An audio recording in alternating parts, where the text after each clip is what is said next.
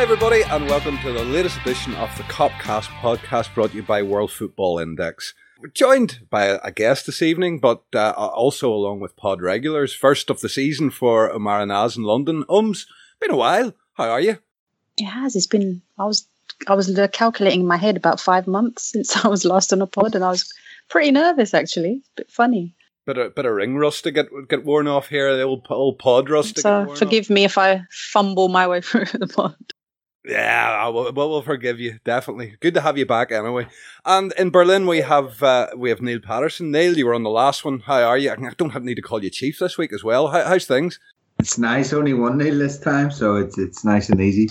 I dead on as well as you can be. Really, a bit let down after the weekend, but it's early days and whatnot. So looking forward to getting into this.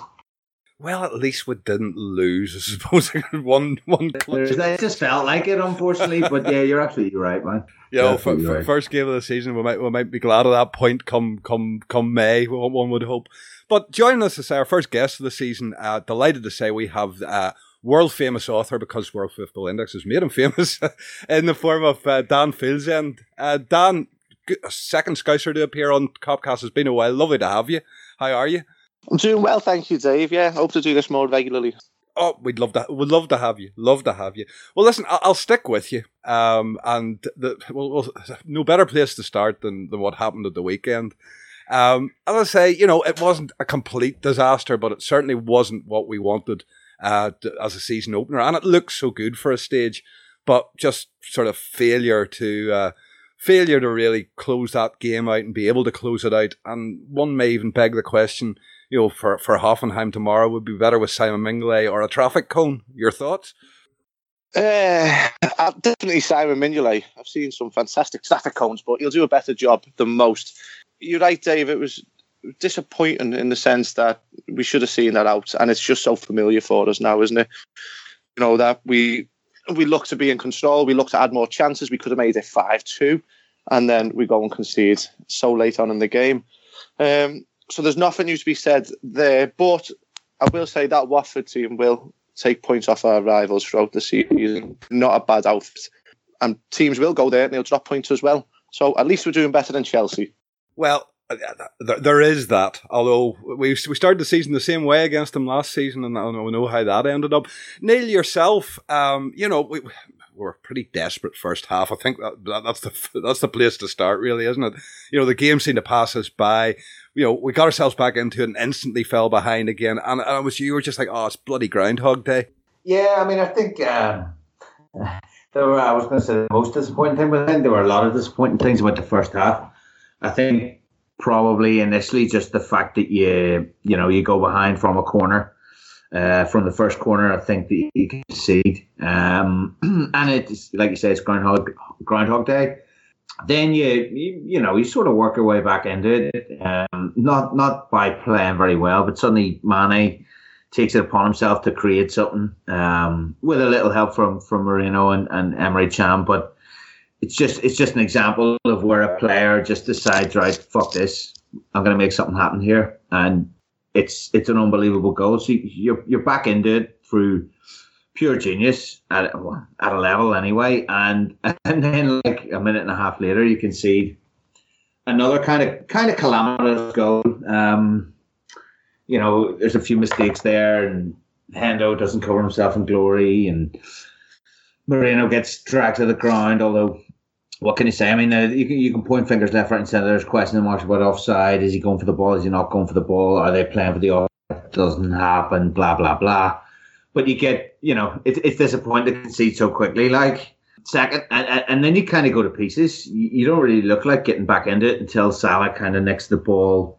And what is it, 44th minute or something like, and then blazes over. Unfortunately, second half is a different kettle of fish, and we see some of the real quality in the side. It's just disappointing to kind of concede right at the end. And I think Dan was absolutely right. Like we should have been 4 or 5-2, and if we had a sort of taken advantage, then there only looked like one winner, and one more would have done it. So loads of positives, I suppose, to take out of it. Not least Salah and and the attacking play in general, Mane looked like the injury wasn't really phasing him, or hasn't really, done any permanent damage at all. Firmino got a goal and assist. Salah looks electric, and one real good thing about him, it looks like he's always going to be there at the back post or following in for everything. That was a real feature. So that was all good. Just disappointing in the end to go 3-3, and familiar problems, familiar culprits. Familiar Achilles heel, unfortunately. And you did the match, the post-match written report for Cop Left, and like you were spot on in your assessment of it. You know what I mean? And it just felt like so little had changed from last season. But I think the question I would have for you is, I think the guys both mentioned him there is Mo Salah, and he was quite wasteful. He missed a few chances, but overall, I thought as a debut, he could be an important one for us this season. Yeah, definitely. Yeah, I mean, some people were sort of lambasting him during the game. Oh, why was he missing the chances? But he was creating them. He was getting in the right positions, and definitely man of the match with an assist and a goal. So, yeah, just it's really exciting to have him in the team, and I can't wait to see him tear up defenses in the Premier League, because that's what we're hoping he's going to do. But yeah, you're right. It was just deja vu, wasn't it? Same team from last year. We were hoping there were going to be changes in the summer, and there was one or two, nothing amazing. So, if you have the same team, you kind of expect the same results. But I think when you start a new season, you have hope, don't you? You just think, okay, fresh start. And you expect something different to happen, maybe a bit naive in thinking that, but you do kind of look at it with that point of view. But, we've got to address the elephant in the room here. Coutinho, not what happened the day before the season. I think that's what dampened the mood, and we needed to win just to lift the spirits, and that had, and I think that's why it feels so bad. I mean, in the grand scheme of things, 3-3, although obviously conceding those horrible goals is bad, but a point there isn't a bad result. And like you said, we might look back down the road and think it's okay, but at the moment it feels really. It's tough to take because of the situation with him and how everyone was so negative the day before, and everyone was really down. I mean, I was one of those, maybe you can call me naive, one of those people who thought he'd never, push for a transfer like he did and create the atmosphere that he did. I've learnt my lesson now. I never trust any players again. They're all in it for themselves, and we can't all think players are all like Steven Gerrard who are going to hang around forever and ever. But yeah, we just needed something. And then to top it all off, it was the same things, the defensive issues that haven't been addressed. I mean, you say we've got a couple of weeks of the window left, but I don't want to be too negative, but normally we get our business done quite early. We're not really the kind of club that do our business on the last few weeks, but I'm willing to be proved wrong there as well. The attack was brilliant, but we've had that for a while.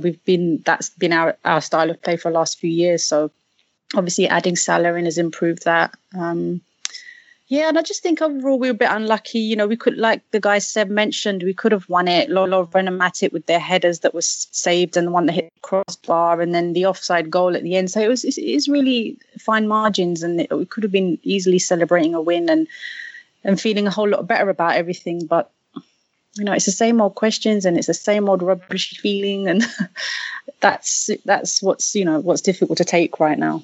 No, indeed, and Dan, yourself, the sort of deja vu moment. We're obviously, as said there, the elephant in the room is Phil Coutinho, and some sort of, I suppose we need to get into it really. Some very uncharacteristic behaviour from Phil in the week past there, and certainly I didn't think he was sort of capable of that kind of stuff. And it may be his agent is work, but at the end of the day, his agent is his employee, and I'm sort of kind of disappointed by Phil. I'm not disappointed. I'm not surprised. This is just another characteristic of the modern footballer. We spoke about this, Dave, didn't we, when we did the European Game podcast about the book, that this is just the way that the game is. And I am shocked that so many people are still so invested and attached to these modern players, because this is going to happen time and again. Torres showed us that. Suarez showed us. Mascherano. The trick is, don't get attached. It's only at the end of the day a squad roster. It's a flexible thing. Players going to come and players going to go. If Coutinho stays, that is brilliant, because I think Klopp carry on playing him. I think they'll make amends, and he's a world-class player. That's good for the club I love. If he goes, we'll still be there. The sun will still shine in a few days' time. You know, maybe not in Liverpool as much as elsewhere, but life will go on, and we'll get other players. And yes, he's a brilliant player now, but when we signed him, he wasn't at that level. We'll get there again because, you know, we're Liverpool Football Club, and we're used to that now. Sadly, and people are saying, oh, it's that selling club thing. Liverpool have become a selling club. Well, no, all football clubs are in the same position. You know, there's so many different factors at play. You know, who'd have thought that Matic would have went to Man United? Who'd have thought that Neymar would want to leave Barcelona? So that's just the way it is now. It's a merry-go-round. The players coming and going. And fans, listen, they need to stop getting so attached because this is going to keep happening and people keep getting disappointed. No, I hear you on that one, and you know you're correct. But I think maybe from our point of view, I'll sort of cross maybe on this one. I don't think we believed that maybe Coutinho was consistent, world class enough to be considered for Barcelona. I think it's caught us by surprise, and certainly on this pod, you know, we've said about him, he's an exceptional player, but I feel that he has world class moments as opposed to being a world class player, and you sort of associate when Barca come for you, like when Suarez was exceptional when he went to Barcelona, and actually ended up getting better. But, you know, I think maybe half our beef with all of this is that, you know, he's not at that level that Suarez was when he came calling. Do you think that's a factor in here? Yeah, I mean, I was surprised as well. I thought another season, he's shown that he can have world-class moments, but the consistency has been an issue. And last season he had a few months of brilliance, and then, you know, then he does kind of tend to go away for a little bit. But I was surprised a little bit, and I understand what Dan's saying about not getting attached to players and things like that. Because we don't know the guys obviously personally, but just from his personality wise, you didn't kind of think he was the kind of guy to force it like he did. I thought, okay, he'll want to go. Of course he wants to go. Who doesn't want to go to Barcelona when they come calling? But the few little things that happened afterwards, I remember speaking to you about it, of the family coming out and saying that Klopp's treated him badly and he's not played him in the.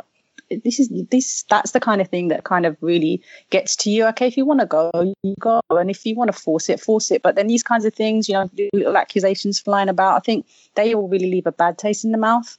And if he does stay, I just wonder how the relationship with Klopp is going to be after that. I mean, I don't know if it was in the pre-pod, someone mentioned that, you know, he's quite a professional kind of guy, and you know, if he does stay, he'll kind of get his head down and maybe it can be repaired. Whereas, you know, if we compare it to the Sacco incident, that was completely different. But I just don't know how it's going to go on from here.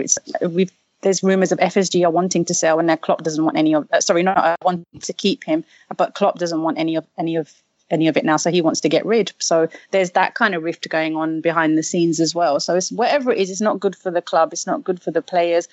You know, everything's going to get played down. In the press conference today, Jordan Henderson kind of said, no, it's fine. We're all focused on. No, it is going to affect the team. He's our best player. We want him there. It is going to affect the team. And as you guys mentioned with the Watford game, our midfield was completely non-existent, and we need players like him. He's the kind of guy who will make things happen, make something out of nothing, a little bit like Suarez in that 13-14 season. So to say it doesn't kind of affect the whole atmosphere in the team, I think that's just people just sort of saying what what the public want to hear, really. But it's just not a very nice time at the moment for the club and for the fans and everything. Neil, yourself, where do you stand on the Coutinho thing? You know, like I've seen it sort of the past week, all the reports from Brazil and everything, and it's, you know, it led me to the conclusion that he was out of there. You know, it still may happen, but I'm more sort of curious as to, you know, if he doesn't, where does this leave Phil at the club? Is this a relationship you can see possibly being repaired? Is there potential for that? Well, yeah, I think at the end of the day, they're both Klopp and Phil are professionals, and elite professionals at that. And if he's still at the club on September the 1st, I've no doubt that, you know, might take a cooling off period of a week or whatever, but he'll be back into the fold, and I've no doubt that he'll perform. And there's parallels obviously drawn with the Suarez situation, and you know, you might find it ends up a little bit like that. that he goes next year or whatever, if we manage to keep him. I don't really see, to answer your question, pretty straightforwardly, I don't see any problem with the relationship. Rumours are always going to be there, especially while the transfer window is going on and while the situation's going on and people have got websites to get clicks on and links to get clicks on and newspapers to sell and whatever. And even if Bob is thoroughly hacked off with him, at the end of the day, he knows fine rightly that Liverpool are a better side, a better first 11 with Phil in it than when he's on the bench. And if he has him at his disposal, he's not going to waste him. As far as keeping him is concerned, it's the length of time that worries me. There's 17 days of the transfer window to go. So, there's a big deal going on with Dembele as well from Dortmund because of Barcelona. He hasn't made contact or hadn't made contact in a long time since Barcelona had an offer rejected. Phil's sort of done the same by putting this transfer request in and, this back injury in inverted commas and whatever. So we'll see how it all plays out. As far as I'm concerned, I think there's no real out for FSG having made the statement and being in a situation where they haven't managed to secure transfer targets as of yet. That may change should we advance and make sure that we get into the group stage of the Champions League. It may not, who knows.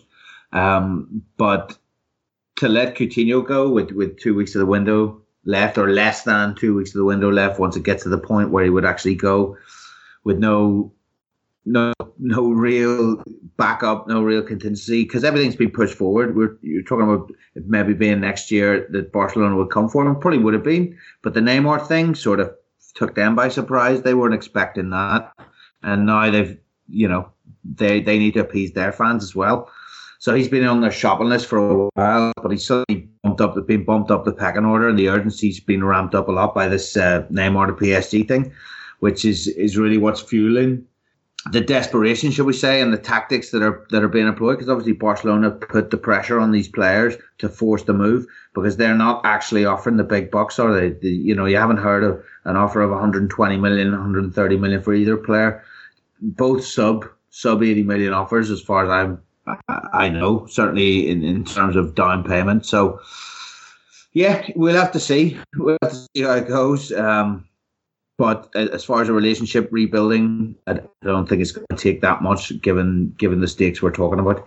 Dan, around the city at the minute, if you use social media as a sort of a measuring tool, FSG are getting some pelters at the minute, and I think it's a bit too early for that in many respects. They'd still have the 17 days, albeit the track record isn't there to back up those 17 days. But is there a sense of panic yet in the city that things are just really that bad? I think it's quite symptomatic of all modern football fans. There's no shades of grey now. Either the world's going to end now for Liverpool Football Club, or it's going to be great. Like Neil said, there's 17 days left of this window, and there's a lot of FSG bashing going on, and that's been going on for a while. But fans do have a short memory. Listen, I remember back in the Hicks and Gillette days where we thought the club was going to go into liquidation. We thought we were days away. Exactly. Martin Broughton came in and saved this club, and then the new Americans came in, FSG. They bought a club saddled with debt. And you look at the situation now 5 years on, in that we've got one of the top 5 managers in the world. We've got the new stand. There's money there to spend. They're just being a bit coy with it at the moment, is the way. Not coy so much, but it's not like we haven't got money. It's not like, we did a Rangers football club and we've had to start again. Things could be a lot worse. So I think that a lot of the bashing that FSG are getting at the minute, we just need to be a little bit calm about this. Now, I don't know, and none of us know what's going on here with the transfers. Does Klopp want Coutinho gone? Does he want to spend this money on these 2 players only?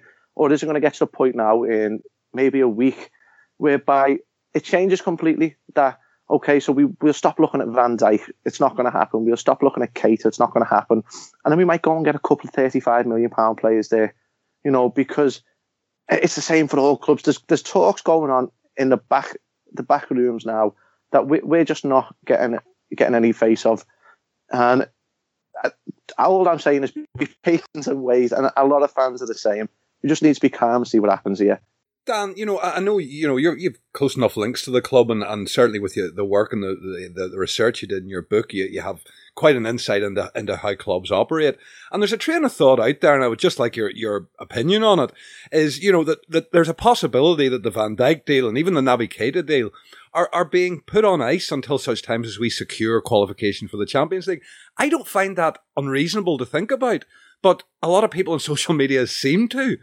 And I don't think that's unreasonable at all. These are clubs who got offers to go elsewhere.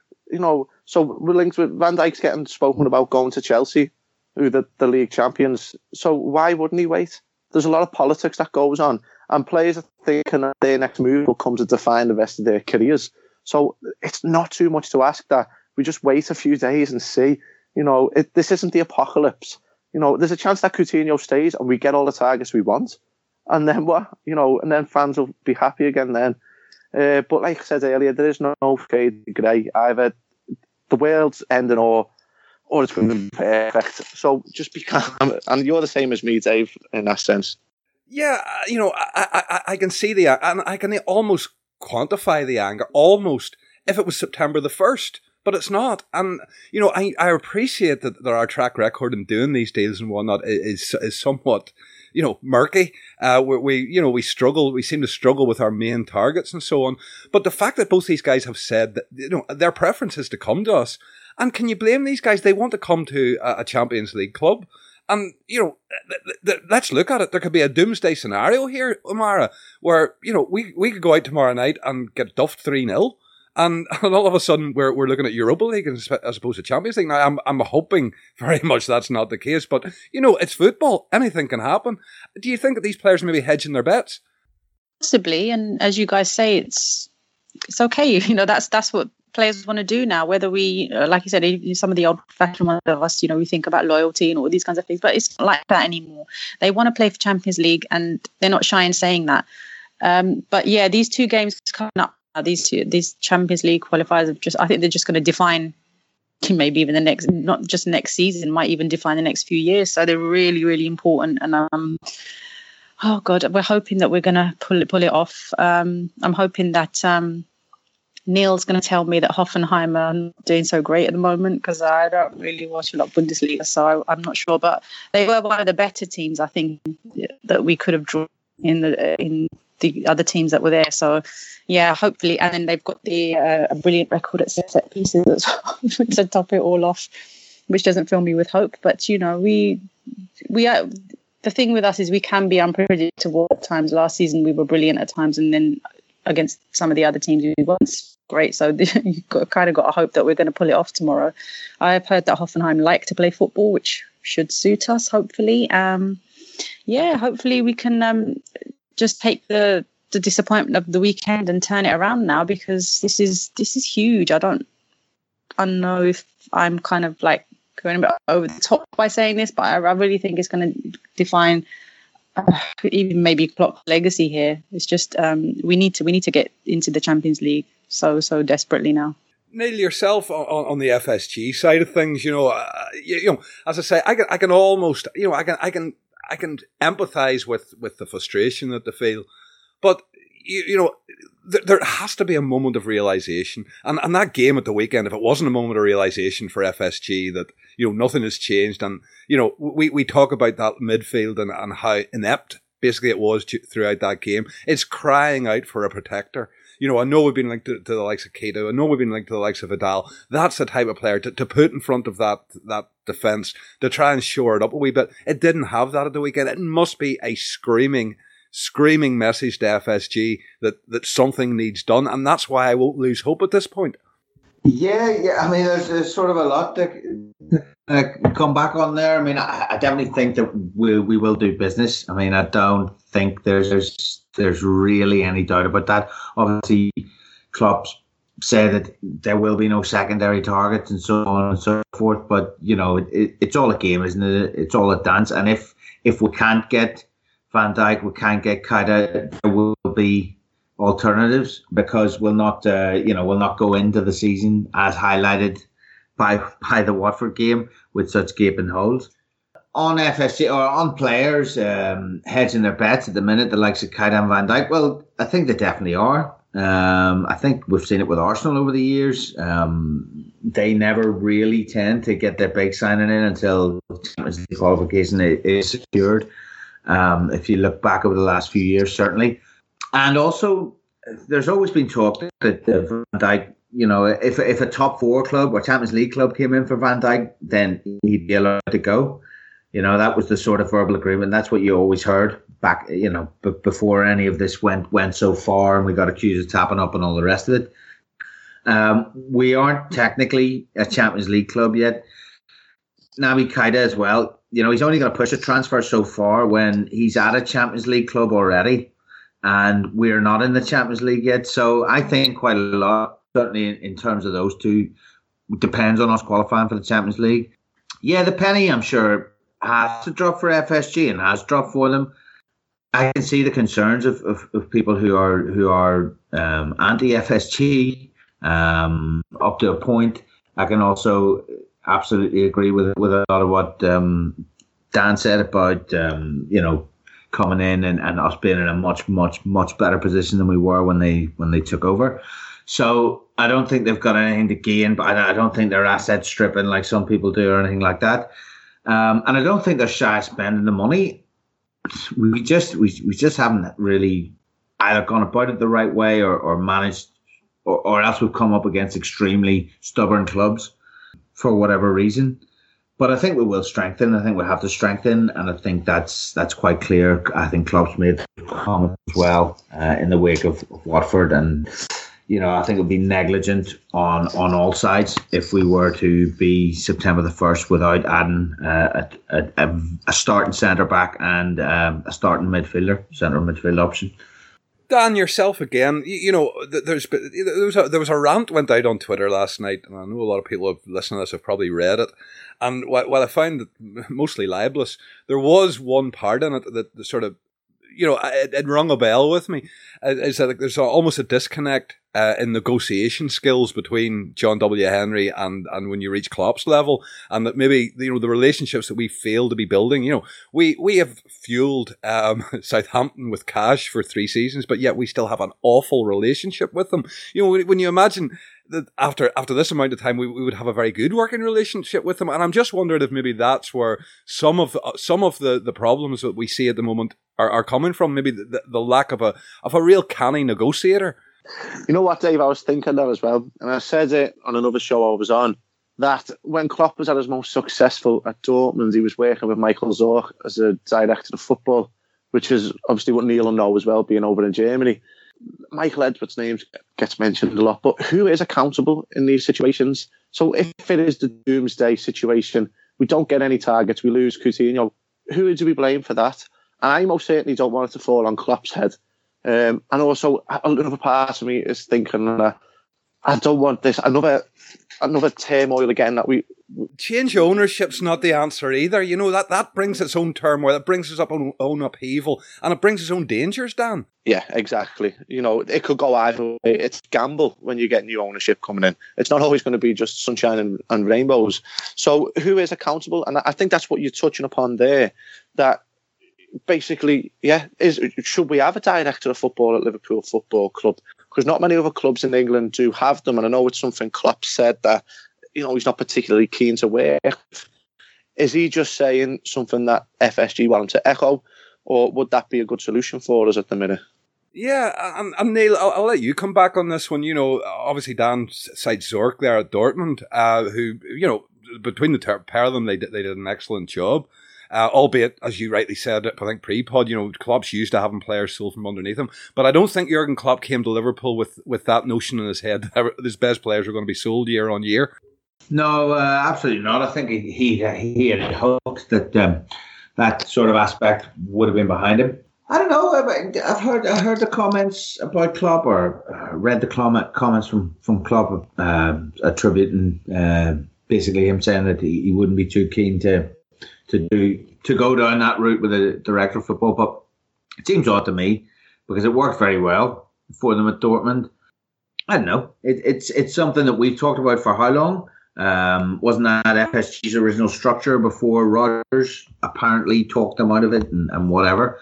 But it's never quite happened. And this guy, Michael Edwards, well, he was sort of named, wasn't he, from nowhere? We had this transfer committee, and then all of a sudden we had this announcement that this guy from within the club would become the de jure, the actual... There's kind of a change of philosophy away from the Moneyball aspect there as well, to be fair, to include that in there, Neil. Yeah, and that's fair enough. And, we made some good signings last summer. I mean, I don't know how long he's actually been in the job. He was announced not that long ago, but presumably coming from within the club, he'd had a hand in what went on sort of last summer. It just hasn't really worked so far this year. I mean, there are probably extenuously gone after, namely the Champions League. We do need somebody to be accountable if we fail, but ideally we need not to fail. Whatever happens, we need to fill the gaps, because you can see already that a couple of good signings in the right places can make a big difference. I don't like to praise United or talk them up, and I don't want to read too much into performance against a very, very, very limp West Ham side, but it seems like Matic and a Lukaku, has done wonders for them, and that's the kind of thing we need. Although not in a striker's role, but we need a Van Dijk and a Keita, or a Van Dijk and a Vidal's not going to happen. I don't buy into that. I don't think we're going to sign somebody that old and so on and so forth. But it wouldn't be a bad idea. It's what we're screaming out for. He has bite, he's a winner, and he has experience. And we don't. Since we lost Gerrard, we don't have that. Yeah, that's absolutely right. But experience doesn't have to have that much experience. It's just like a 25-year-old that's played. But an old head that's been there. He's won the Copa America 2 years in a row. To me, it's priceless what he would bring. It's priceless, the leadership he would bring. I wouldn't necessarily say no, but I don't see a Vidal coming in. But somebody who can, I mean, what was absolutely apparent, and Dave, I cringe when people talk about leadership and whatever, but see on it was Saturday. See on Saturday. That's fair. Jordan Henderson had no grip of that game at all as the captain. He had no grip whatsoever of the players. There was no sense of, right, let's get it together. Sit by me. We're getting overrun. Let's dig in. There was no leadership at all on the pitch in that first half at all. That's something you've said to me for a long time, and I've sort of, not necessarily agreed all the time, but it was very evident there at the weekend. And you do need something like that and somebody like that, but just to stamp their authority on the game there and just pull people together. So I don't know. We'll see what happens. Sorry, I just wanted to add something. You mentioned United and Mourinho, and we, like you said, we don't like to say these things about him, but he did it at Chelsea as well, and he added Fabregas and Costa. Yeah, and it's just those two positions, and that is all the difference that it makes. And that's exactly what we need to do. And I think we're like a couple of players away from being a brilliant, brilliant team.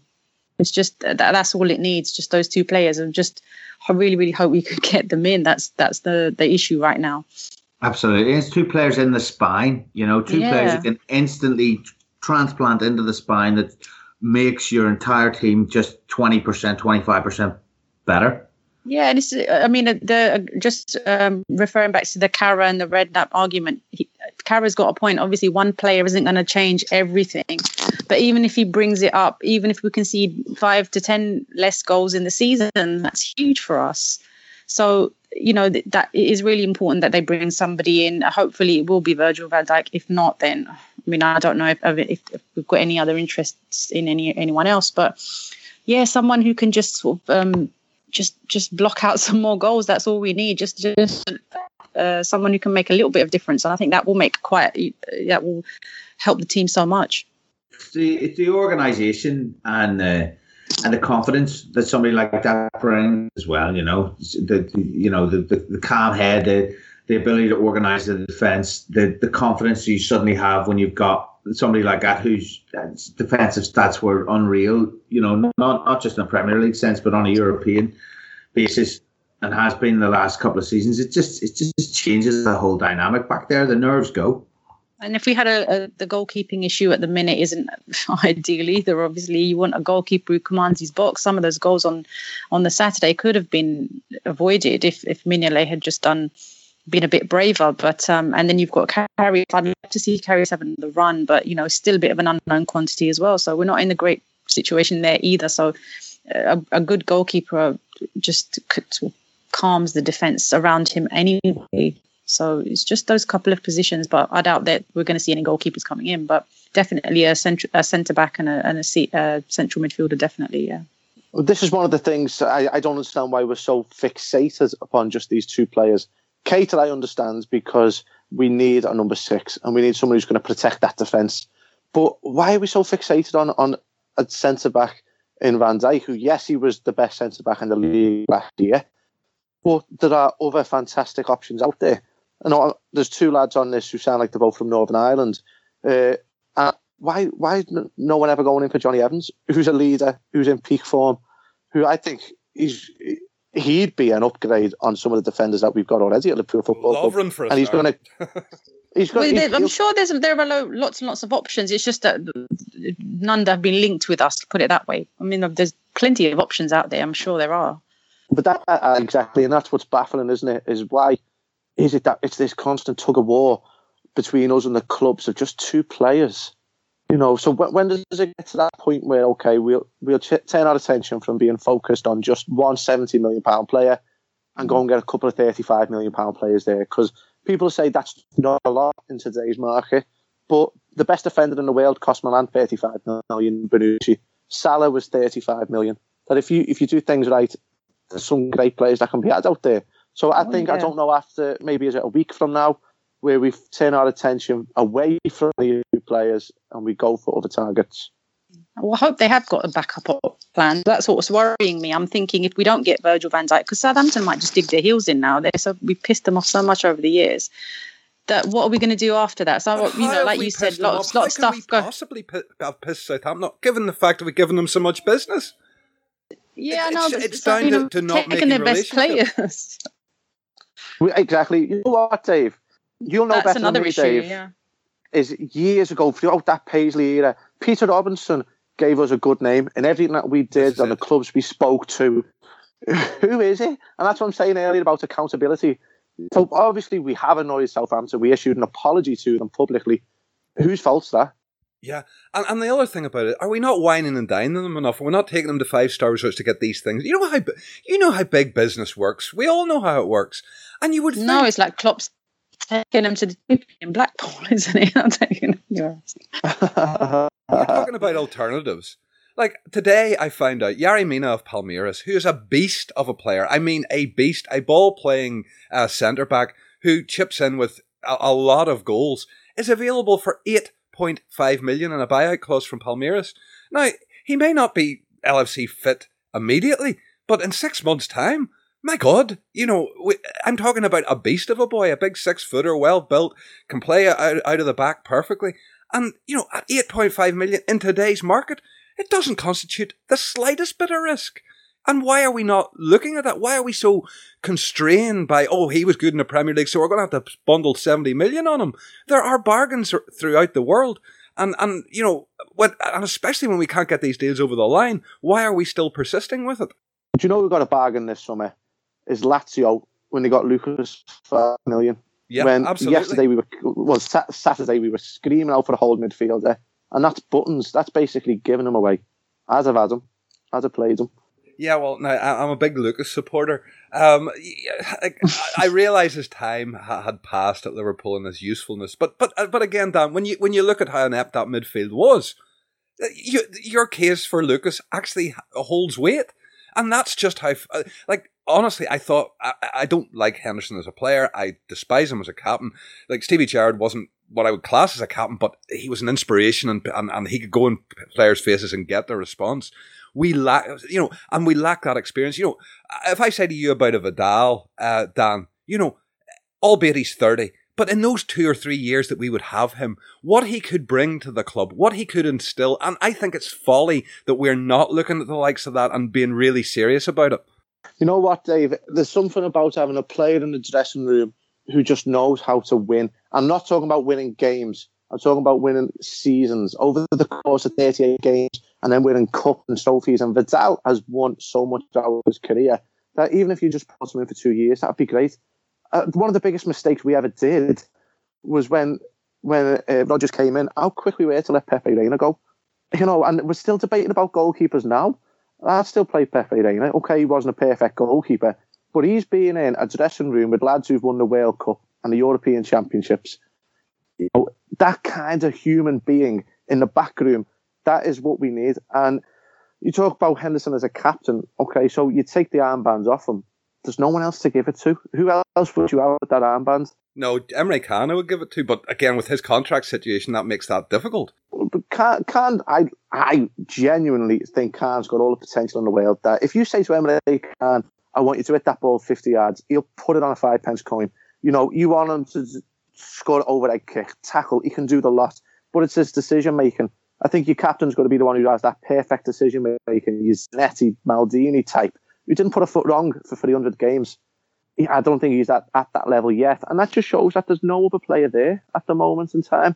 Maybe this season someone will emerge. But right now, I wouldn't upset the apple cart and take it from Henderson. And Neil, you know, there's talk, you know, of you know, if, and it's a big if, Van Dijk comes, you know, he's going to be handed the armband and given the responsibility of solving all our defensive woes. The poor kid, like, because he's going to be on a hiding to nothing here, surely. No, I don't think he is, to be honest. Like, I mean, I think that's how it'll be reported, and obviously we'll see it like that because we do have such massive defensive woes, and we have had for so long. I mean, you're going back some number of years before you're saying, you know, we've had a really good defense. I mean, you're probably not this decade, to be honest. So I think anything will be better, to be honest.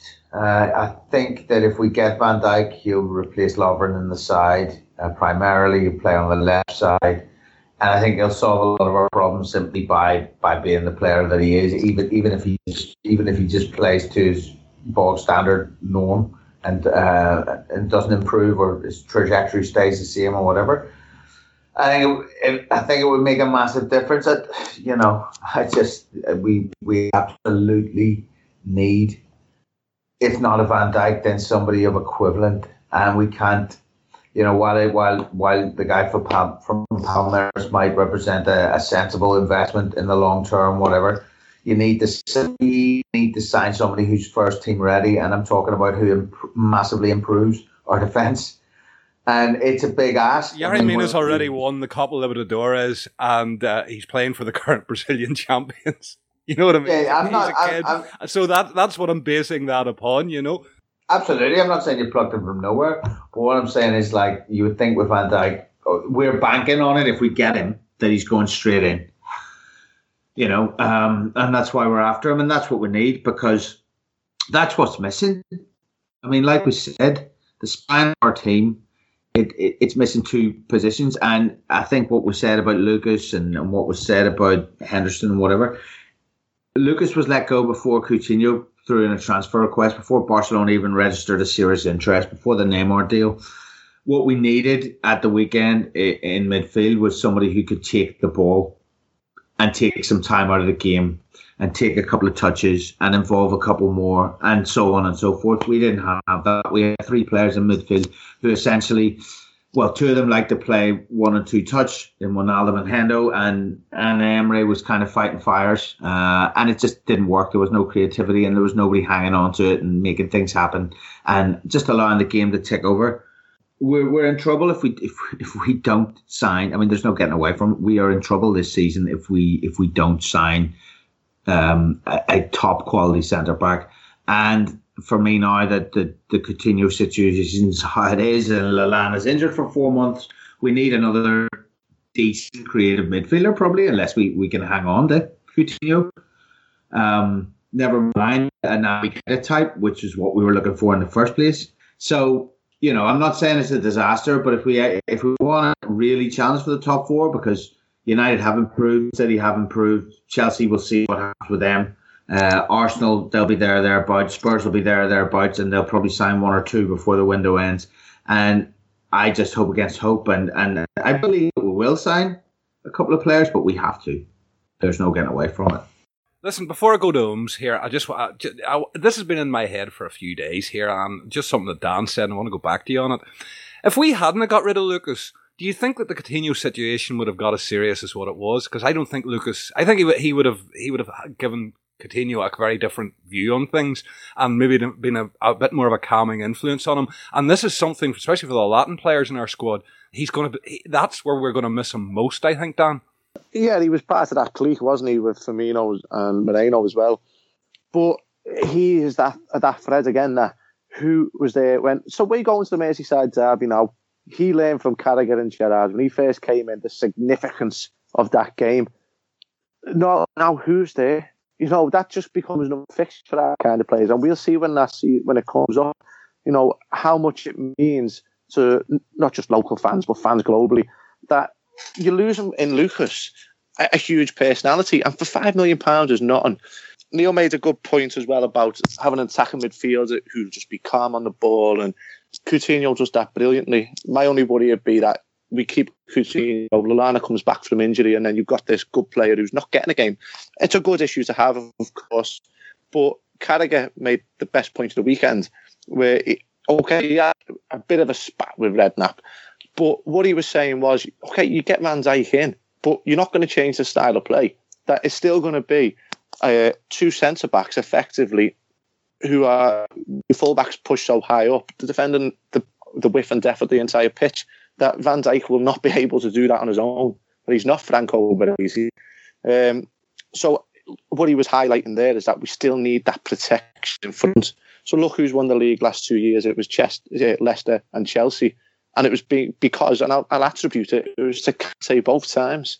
That's not a coincidence. You know, he is the best hold midfielder in the league. And, you know, the attacking players have that freedom to go and express themselves because they know there's that basis behind them. We worry now. So we got a front three there who all show they can score goals, but we will still ship goals. And until we get in someone who will protect the back four, we'll continue to ship goals. So I'm not worried about selling Coutinho. We don't need the money. Apparently that money is there to go and get Keita, because we were linked with both of them. This wasn't a case of either we get Keita or we get Van Dijk. The money was there for both of them. So we don't need to sell Coutinho. We don't need that money. We do need to go and protect our defence. No, I hear you. I can't disagree with any of it. And listen, I'll come to Ooms just to close this off before we move on to Hoffenheim. You know, where do you stand on the midfield, Ooms? And, you know, would you agree with Dan there that it may be the more important thing, you know, because we saw Dejan Lovren with the two holding midfielders in front of him in Southampton that made him, flattered him, maybe is the best way of saying it. So, you know, maybe we're looking at the wrong position as the key position. Maybe the holding midfielder should be our priority. We've been saying this for years and years and years. This has been a standard conversation we have every season at Liverpool, even with under Rodgers as well. Why don't we sign a defensive midfielder? Why don't we sign a defensive midfielder? It got boring at one point, as in it was just a kind of a joke at one point, because that's exactly what we've needed, because the defence has been leaking goals for years now, not just after probably you could say Rafa. So, and that's been the issue there. You need somebody there who, like you said, because of the kind of football we play, the expansive kind of football we play, our centre-backs are exposed time and time again. And I've said it myself for a number of years now. It's not really the player, it's the system. I reckon you could get these players to play quite well if you just got some players in front of them that they could trust if, you know, things did, so that they're not in that exposed one-on-one situation. I think a lot of top centre-backs would struggle. Van Dijk would probably struggle, as Dan just said. So it's not just an easy personnel switch, although obviously the personnel do need to be better. We all agree on that. But I think that the system needs to be tweaked as well. So it's you've got to work on both things. You can't have one and then just expect it to be fixed. But yeah, defensive midfield has always been a sore point with us, and it's just, it goes without saying that we need it. It's just a no-brainer. We definitely need someone, one or two even there, and I think that will just make all the difference.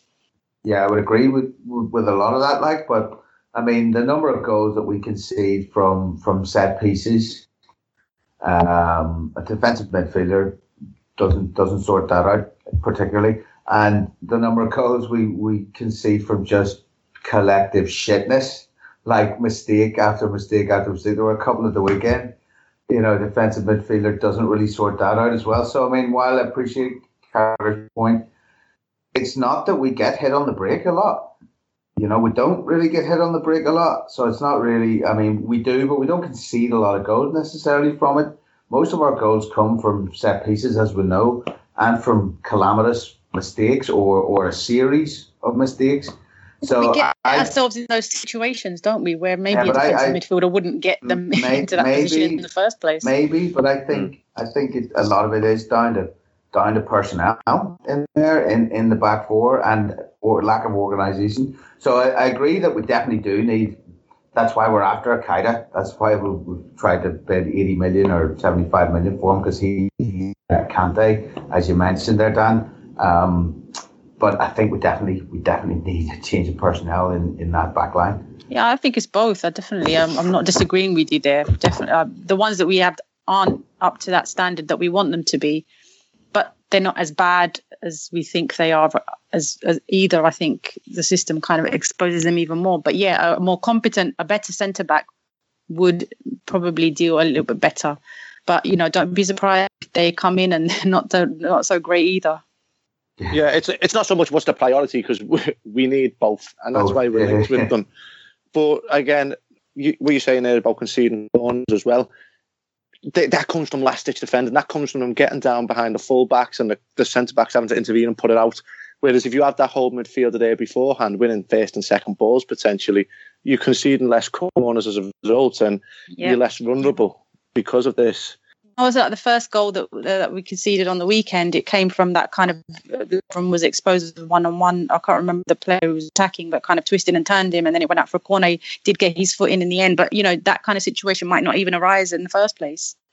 Yeah, but isn't that because Henderson basically? I mean, we can go into it but Henderson sort of chases a bad pass that he's never going to get, and the ball gets played into the position he sort of vacates, and then Lovren's, one-on-one, and he is exposed. And he does well in that situation, but then the corner's a nightmare. So that's where you're hoping your big Van Dijk is clearing out the clearing the ball.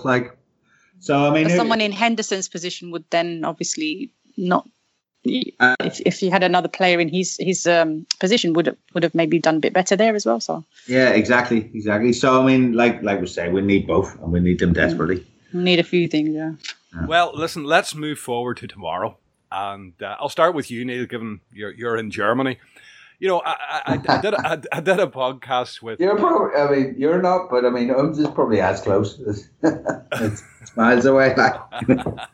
Well, I'm certainly not that close. That's what I can't argue. No. You probably see a bit more of them, have a better idea what they're about. I did a pod yesterday, or day before yesterday, with Lutz Pfeffenstiel, who's their director of scouting there, a very, very nice chap. And whilst he played it down, and that's the biggest game of their history, I sense that they're quite confident, and we could be in for a rough baptism of fire in a very big German atmosphere. Well, yeah, I mean their home form is the big thing, isn't it? They were unbeaten at home last year in the league. It's a small stadium, it's only about 36,000 or something, but it's always packed. And they generate a great atmosphere, and that's their forte. Although apparently, and as they showed last year, they're capable of scoring away from home as well. It is definitely the biggest game in their history. I mean, and they had an amazing season last season, but that was something of a first. They're not that old. You wonder. I mean, it could go either way. They could absolutely, rise to the occasion and put on give us a real game and beat us. There's no doubt. On the other hand, it could prove, if you get an early goal, it could prove they could crumble a little bit, perhaps, given that it is such a huge occasion. You never know how it's going to go. It's their debut in the Champions League. They finished fourth last season, but the season before Nagelsmann took over, they finished 16th. And they looked like they were going to get relegated. I mean, there are only 18 teams in and 2 go down. They finished 16th. They won a playoff, I believe, and stayed up. And then they came 4th in the Bundesliga. Tactician likes to, he sort of likes to play a pressing game. They're going to be compact and whatever, but they're not. I think there's been a lot of talk. Oh, they love to play football, and that'll be nice because they'll be open. But they won't be open. They're very good from set pieces, as has been tweeted in the last few days. As we've started, fills us with joy, doesn't it? It just fills us with so much hope. Watford, yeah, scored 16 goals from set pieces last season. So that fills you with trepidation, shall we say? So let's just see. So they're going to be patient. They're going to wait for. As far as the way I see it, is I think they'll be patient. I think they'll let us have the ball in our own half, and I think they'll wait for a chance to either break on us or get us with a set piece. Can't see it being a particularly open game. I just hope that we're better than them, man for man, player for player, no doubt. But it's not going to be easy. Having said that, as I said, the start could go either way. It just depends how things pan out. And Dan, did you manage to get to Hoffenheim on your massive trip around Europe? How much do you know about them and what's your feeling on it? I didn't get to go. He got the job as soon as I was on my travels, and I was getting in touch with them. But as you can imagine, so was everybody else that time, because everyone wants a little piece of this new prodigy manager. In this case, yeah. Unfortunately for me, it was, and that is where my knowledge of them is quite limited. In that I just know they've got this young prodigy of a manager who Bayern Munich did everything to try and get to head up their academy. So I'm hoping, and I hope Neil is wrong, but I think I'm worried he'll be right. I hope that Nagelsmann goes into this hubristically. He's this young guy, he's playing against the 5 times champions of Europe, that he comes at us and he puts on a show for the fans, because that'll play into our hands. Worst case scenario is if he is wise beyond his years and he is patient, as Neil says, and then we'll have a job, because that'll be more difficult. But listen, as soon as that draw was announced, so many fans were pessimistic and saying, we don't want Hoffenheim. No, Hoffenheim don't want Liverpool. Let's get this right. We were the one team in that pot that no one wanted. So I'm not scared of Hoffenheim. Perhaps I'm being naive, but I still believe that we were the team that everyone wanted to avoid. And Nagelsmann will be going against a coach who is admired forever, because it's Jurgen Klopp and he's the famous German coach. So it's not master versus apprentice, but it's someone who he's going to have a lot of respect for. So it'll be a good occasion for the neutral. I'm just hoping that they come at us and then there's openings in behind. Well, to be honest with you, after talking to Lutz, I would settle for a draw there. Score draw, I may add, because the Anfield experience seems to be the one thing that they feel they might come unstuck with, which obviously you know yourself, it's a big night under those lights. Yourself, what's your feelings on this one? I think Dan tipped on it there. It's the young protege coming up against the big name German coach. He'll have a point to prove, surely. Yeah, Neil hasn't filled me with hope, but I just think that Liverpool have this tendency to turn up in big games, don't they? And this is a big game, so against a kind of, I wouldn't say a big team, but one of the bigger teams anyway. So I'm hoping that we can pull it together. And as you just mentioned, the European nights at Anfield or something else. So this counts as European night, doesn't it? So I'm hoping that we can. Just bring our A game, because the weekend doesn't of course sort of inspire you to think that we can do anything to kind of put this in our favour. But then again, like I said, we do have the tendency to turn up as well. So I'm not sure, to be honest. I really don't know. It's a hope more than anything else. And I'll pin you down to a score, because I'm going to go around the table here for your predictions. I'll say I'm quite happy taking the draw. I don't think we'll be beaten. I don't think we will be beaten. We're for all our calamity, we're hard to beat. But what's your thoughts, Holmes? I'm gonna go 2-2. And Dan, yourself, what are you thinking? Easy 1-0 Liverpool. Listen, this is where we belong. Liverpool belongs in Europe, a European city. We're not English, we are European, and this is where we belong. This is our competition. Maybe that was the performance is because we had an eye on this. because this is the biggest game of the season for us, potentially, because we don't want to get in that Europa League. So I'll go for 1-0. I think we'll have planned for this. Yeah, I think a big performance is at Anfield, though.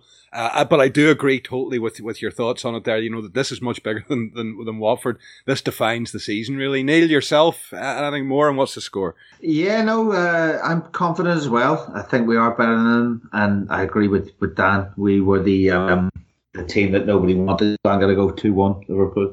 There you go. I'm just going to go for 1 each because I think it's good enough, and I'm not willing to put my neck in the block. But listen, before we go, I'll take a run around the table. Plug away with your article of where we can find you, blah, blah, blah. Yeah, I've started my match reports again. I didn't get abducted by aliens over the summer, so and a very good one as well. You did at the weekend there. I thought you tempered it quite beautifully. Oh, thank you. I'm going to hopefully start doing them for these Champions League nights that, you know, will continue long into the season, hopefully. So that adding that on as well. But yeah, you can find more Cop Left. So yeah, give them a read. No problem. And Neil, yourself, I'm not going to ask you. We're going to find you on Twitter. I'm not even mentioning writing to you. You can find me at Neil1980 on Twitter if you want. And that's it. That's about all I'm doing. Just Copcast at the moment. So you can catch me here or there, and that's it. And I've left probably the longest one to the last one. Dan, the book, how's it going? Tell us all where we can find it, all the rest of it. Waterstones, if you're a traditionalist, or online on Amazon. The European Game is the book, but I'm a new Twitter handle now. It's at Daffyland, so it's not the European Game book anymore. And I'll mostly be tweeting about tonight's Game of Thrones episodes. Well, as I say, folks, if you haven't checked out that book, The European Game, please do. It gets wonderful reviews. I haven't read it myself, arms up, but anyone who I know who has says absolutely brilliant, brilliant read. I'll say, Dan, you did quite an extensive travel and research on this book, I think. Yeah, I went to 20 clubs. I went all around Europe. I was away for nearly 4 months, just discovering their methods and such. Hopefully we'll store a team in the group stages who I can shed a bit of light on. Well, here, I'm not be letting my wife listen to this. If she hears I'll be away for 4 months writing a book, she'll be asking me to write too. but listen, just thank you so much to the guys. And Dan, our first guest of the season, thank you so much for taking the time to join us. And I hope very much you'll come back again throughout the season. Yeah, I'd love to. Thanks for having me, guys. I've enjoyed it. No problem. We'll keep in touch and we'll get you back on again. Listen, from WI's point of view, this is my third podcast I'm recording today, but it'll be the first one released. All the EPL stuff will be back again. Another EPL coming tomorrow. There's an In My Life coming out, which is actually mine. Scary stuff. And as I say, all your usual pods will be out through the week. This is the first week of the season starting proper, so you'll have a mountain of content by the end of it. So I say just one last thanks to the guys, one last thanks to Dan, and you, the listener, thanks again, and good luck tomorrow night. Until then, goodbye.